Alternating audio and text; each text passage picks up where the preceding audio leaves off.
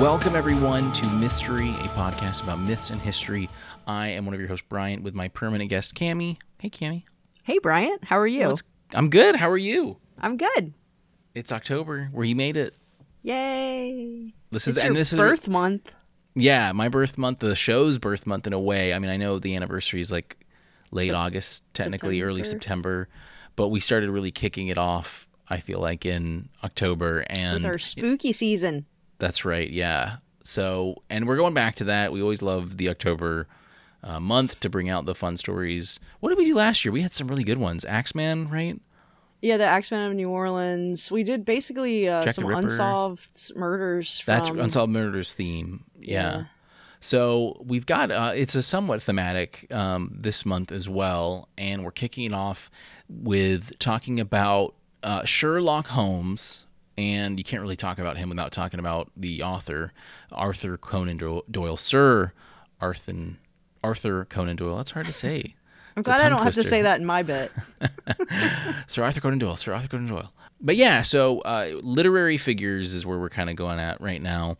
And while it's not super spooky, I mean, there's coke and murder. That's pretty freaking scary, right? So this is, yeah. It's going to be fun. So Cammie, as always, has a story for us, and then I'm going to talk a little bit about, or lead the discussion, talking about some of the history behind Holmes, some fun stuff about Doyle, and yeah, Cammie? I will take it away. Do it. So I used The Reminiscence of Sherlock Holmes, The Adventure of the Devil's Foot. Oh, I do have to say his name, by Arthur Conan Doyle. I guess he wasn't a sir at that point. Maybe not. From this was 1910. I don't know when he got knighted. So, and I used Gimmelwood.net, and it's like a student site. So, okay. But it has the PDFs of this. So if you're looking it up, you can read the whole thing there. Nice. In the spring of 1897, our studious hero found himself perplexed by private agent life, and wanting nothing more than a break from it. He decided to rest on the dismal shores of Cornwall, which suited his disposition quite well. As Holmes sat smoking with his friend Watson, the town's vicar burst into the room, excited and red of face. He urged Holmes to come with him to see the most frightful of sights. The vicar had brought with him a man who Holmes knew as Mr. Mortimer Tregennis, and he looked more nervous than the vicar at the strange story they had yet to divulge. For Mr. Mortimer Tregennis's family had been discovered that very morning by their maid. She came down to the kitchen and promptly fainted at the sight of the two brothers, who were wild-faced and horror-stricken, while the sister was discovered dead with the same expression upon her face. Holmes proposed they leave at once for the mile walk to the scene of the disturbance, and everyone gathered their things and went on their way. As they walked, Holmes learned more from Mr. Tregennis about the night he had spent with his family. He confessed upon prodding that the family had once fallen out about inheritance, but they were all very good friends now. They had been in exceptionally good spirits that night and were playing cards for most of it. The only event that seemed out of the ordinary was a moment when Mr. Tregennis's brother George thought he saw something in the bushes outside. But no one paid much attention, and the card game was over by 10 p.m. When they arrived at the scene, Holmes didn't see much in the way of evidence. The window where George had seen something in the bushes looked out to a flower bed, but with the foggy night, it would not have been easy to see far into the distance. Upon arriving back at their lodging, Holmes and Watson met the famous lion hunter, Leon Sterndale, who was eager to learn of the findings of Holmes' investigation. He said he learned through telegram of the strange goings-on and decided to postpone his trip to Africa until the case was solved. Holmes checked out his claim and verified that he had indeed received a telegram from the vicar of the news.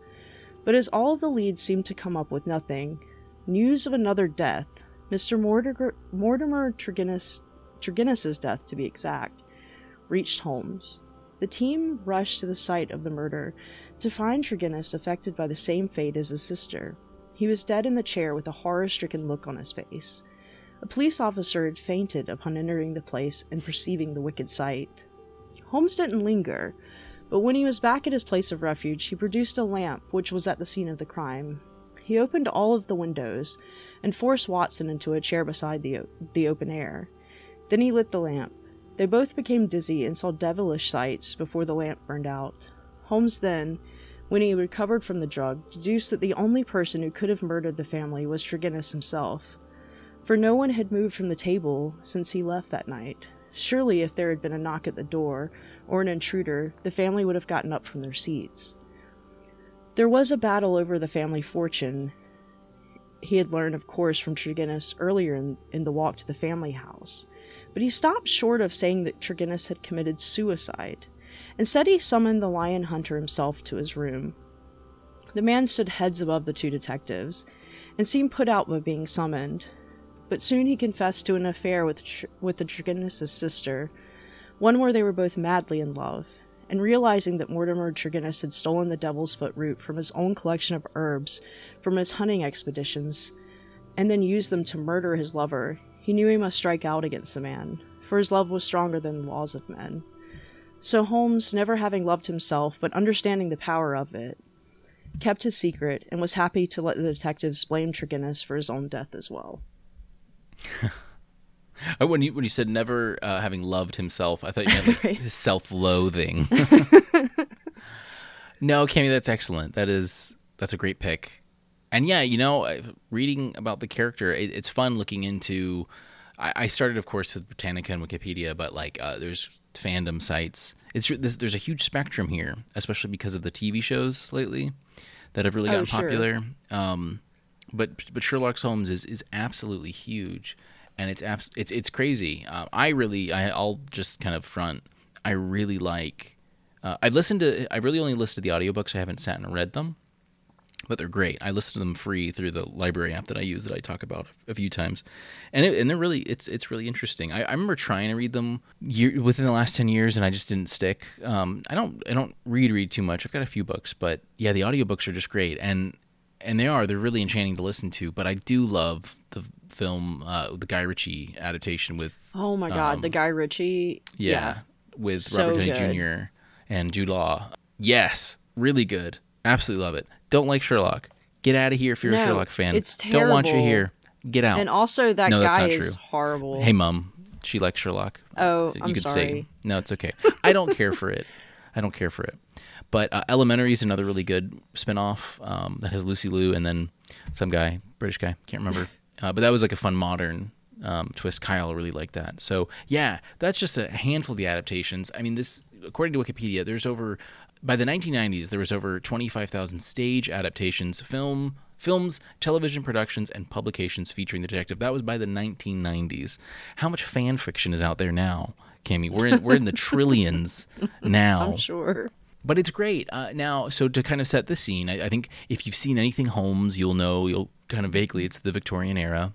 Well, Arthur Conan Doyle is the author. He was born in 1859 in Scotland and died at the ripe old age of 71 in 1930. Isn't that wild? He died less than 100 years ago. Cleopatra. That story was written over 100 years ago, though. What? I said that story was written over 100 There you years go. ago. Yeah, I know. So it's really interesting. So Wait, what were you going to say about Cleopatra? There's that old silly saying. I mean, it's true. Cleopatra was born closer to the creation of the iPhone than the pyramids. It's true. It's Facts. Yeah. All right, everyone. We'll see you next week. No. And it took them billions of years to make that iPhone. Right. Yeah. It's really great. Doyle himself is a really interesting character. He is mostly a physician, is what he's known as, but he's been writing for quite some time too. He came from a pretty okay family. It seems like they was raised Catholic. He later kind of declared himself agnostic, but he actually was like a Catholic, but later became the term that's used in Wikipedia in Britannica, spiritualist mystic. So he kind of got into the mysticism of life. I'm guessing like tarot cards and things like that, and which I think is really interesting. But he was a physician and studied medicine. Through that, was kind of introduced into like forensic sciences, and I think that's really a big part of what encouraged the writing of Holmes and things like that. It's all about being practical. That's kind of Holmes looks at things in a practical sense, things we overlook, doesn't make assumptions. One fun thing, Holmes was an outspoken critic against anti-vaxxers, against inoculation at the time. So he was dealing with this at his time too, 100 years ago. Wait, what were the? Was it what, the just flu? Inoculate, probably like, I don't know. I don't know. Smallpox? Yeah, I'm guessing it just says inoculation, just Oh, okay. against inoculation. So I know, like inoculation became. It was definitely. So he was a thing pro then. inoculation. He was, yes. He Okay, I'm just would write, double checking. because he did write like in medical journals, and I don't know if specifically it was one of those, but he did it write in a public frame against the anti-inoculators, anti-vaxxers, and things like that. So I just thought that was really great that he was kind of dealing with it as well. But yeah, it's really interesting to see, though. He did write other works, though, to be said, and he kind of got tired of Holmes. In fact, he killed off Holmes, and then it went so... Like, oh yeah, so he was writing to his mother. There's a letter from 1891, and he says, quote, "I think of slaying Holmes and winding him up for good and all. He takes my mind from better things." And his mother said, "You won't, you can't, you mustn't." And so he did. He ended up killing Holmes off in Moriarty. The second film, it follows that, where they're playing chess in Switzerland or something like that, and they fall. A few years later, Holmes comes back, and it was like, nah, JK. And they're all good to go. The public outcry, 2,000 people canceled their subscriptions, because it was all serialized mostly. Sure. And I mean, Doyle himself, he made $3,000 off of his first kind of rights writing thing, but then later, I mean, he was able to write his own price, basically, because people were just pining for these serializations and these other Was novels. that The Strand, or is it a different? It was several. There were several Okay. that he used. Yeah, there were several, because after they like a contract would end, or like, I'll write this one book worth of serializations that'll take a year or two. They'll subscribe. You get so many people subscribing, and then when it's over, then publisher B is like, yo, I'll double that. And then everyone who subscribes, they learn Doyle's on this service, so then they all subscribe to So that. it's like when a show gets on Netflix or Hulu, basically. It is, Okay. yeah, like quite literally that. And so for the character of Holmes, he's based off of sort of a few things. I don't think Doyle ever specifically said, yes, he's based on this, but one influence really is actually Edgar Allan Poe. We know of Poe for a lot of other things, but he actually had a great detective character called Auguste Dupin, and who is generally acknowledged as one of the first big detectives in fiction. And Wikipedia puts it as was the prototype for a lot of other characters. A lot of these people worked, on each other. Cami and I, of course, have talked about Agatha Christie and Poirot. They're very similar to Holmes. It takes place a little later, though. So I really like this, though, that I did not ever know that Poe wrote a detective thing. And so I haven't looked at it yet, but I'm absolutely going to. Auguste Dupin is that character. So Joseph Bell is also someone who Doyle seems to have admired. Doyle was a clerk for Bell, who was a surgeon, and I think Bell exemplified the Holmes thinking of deduction and practicality and things like that, especially when it came to being a surgeon. Especially at this time, it was tough. This was still the time where people were just like, just let it bleed, or just cut it off. No, you can drink that water that I just pooped in. It's fine. Go ahead. This was the time Take period the we were in. cocaine and the heroin. Yeah, pretty much, yeah. Laudanum was like, like, oh, I blinked and it hurt. Well, here's some poppy infused, don't OD, but just drink this and you'll be good. You won't think about your blinking. So yeah, this is a pretty radical time for medicine, and I think seeing someone like Joseph Bell, the surgeon that he worked as a clerk for, really helped Doyle. Doyle also was a big justice advocate. Doyle actually helped acquit people, at least 2 people, of their crimes. They were exonerated, I should say. That he ended up, and he actually paid the cost for an appeal for this guy Slater. He felt like there were inconsistencies in the prosecution's case, and he just felt that he wasn't guilty, and so he actually helped. He funded it and then looked into it as well. So yeah, it was pretty cool. He liked to sort of solve these puzzles as well. So yeah, justice advocate, physician, writer. He was busy guy. I mean, he just really kept his life going. Married, his wife passed away. He got married again. Had a few kids. I mean, the estate is still kind of going strong today. I don't know how it kind of goes on there, but yeah, it's pretty cool to see Doyle's evolution. How Holmes really stuck with him. Almost how he didn't seem like he hated Holmes, but he kind of felt stuck to this character, but then kind of caved in but made it work too. He finished the story. He brought stories back, made it work, and it was really cool. Also, Doyle, he was a big sports guy too. I read this. I'm listening to these great courses from Patrick Allen. He's a university professor, an English guy, and he was talking about. I can't remember what lecture this came up in, but Doyle played cricket with the author of Peter Pan. Oh, wow. James M. Barrie. Thank you. And so yeah, that's you didn't think wild. I'd know that.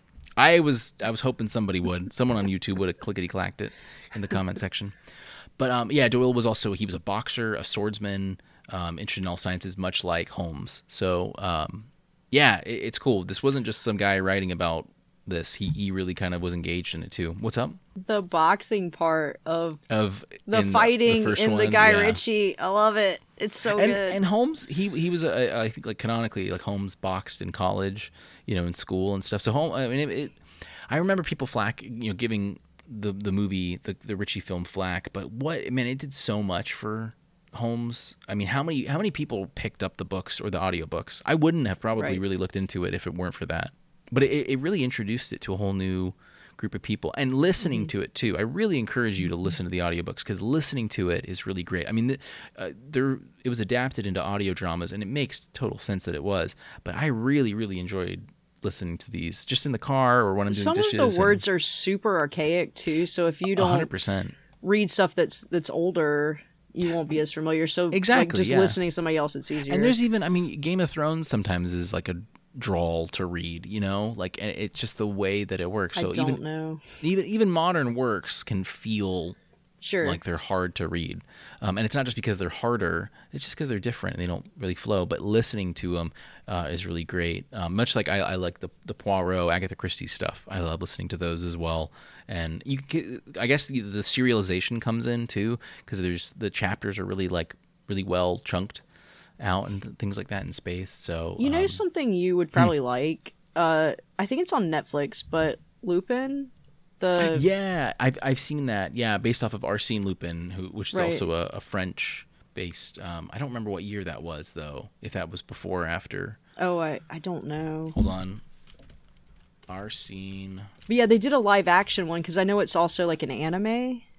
They did a live action one that's really good. That was 1907. So it was kind of contemporary. Close, same time.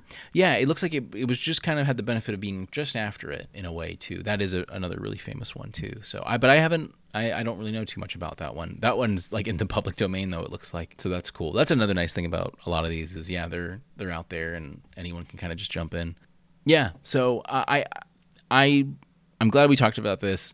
I know it's not super scary, but definitely it's fun to talk about these things and learn a little bit more.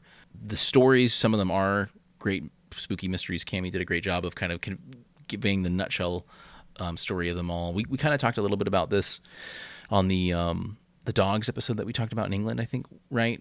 Like with the Hound of Baskerville. Yeah, it was another show. Was going to use the Hound of Baskerville as the source, and then because it's basically the same thing as the church dog or whatever. Yeah, and then the I common English myth. Okay. Yeah. That's good. But we talked about it, and now it's nice to be able to get this out. I've kind of wanted to talk about Sherlock Holmes, but we weren't sure how to approach it, but it was just kind of nice just to throw it out there. And so, yeah, the theme of this month, we're going to be talking about more sort of literary characters. Should we say what the next one is, or should it be a surprise? Sure, let's tell them what we have planned. What is the next one? I can't remember. Frankenstein. Okay, cool. Yeah. So pretty contemporary time-wise, too, a little earlier. But, yeah, this will be a fun story to talk about. This one definitely is a little more spoopy as far as that goes. But I hope you guys listened or enjoyed listening. I hope you listened to it. I hope you enjoyed this episode, and I hope you enjoy the rest of the month. October's always fun. So if you have enjoyed Holmes in any form or fashion, what's your favorite? If you like Sherlock with Benedict Cumberbund. Let us know if you like that. Who? Benjamin Cumberland. Button. Got it. But I think that's all we've got. Remember to check us out on YouTube and all that. It really helps us out. Our link tree will have links for all of our social media stuff. Yeah. All right, Cammie, thanks for your story. I really enjoyed it. I hadn't really remembered that one. Yeah, absolutely. So everyone, we will see you next time.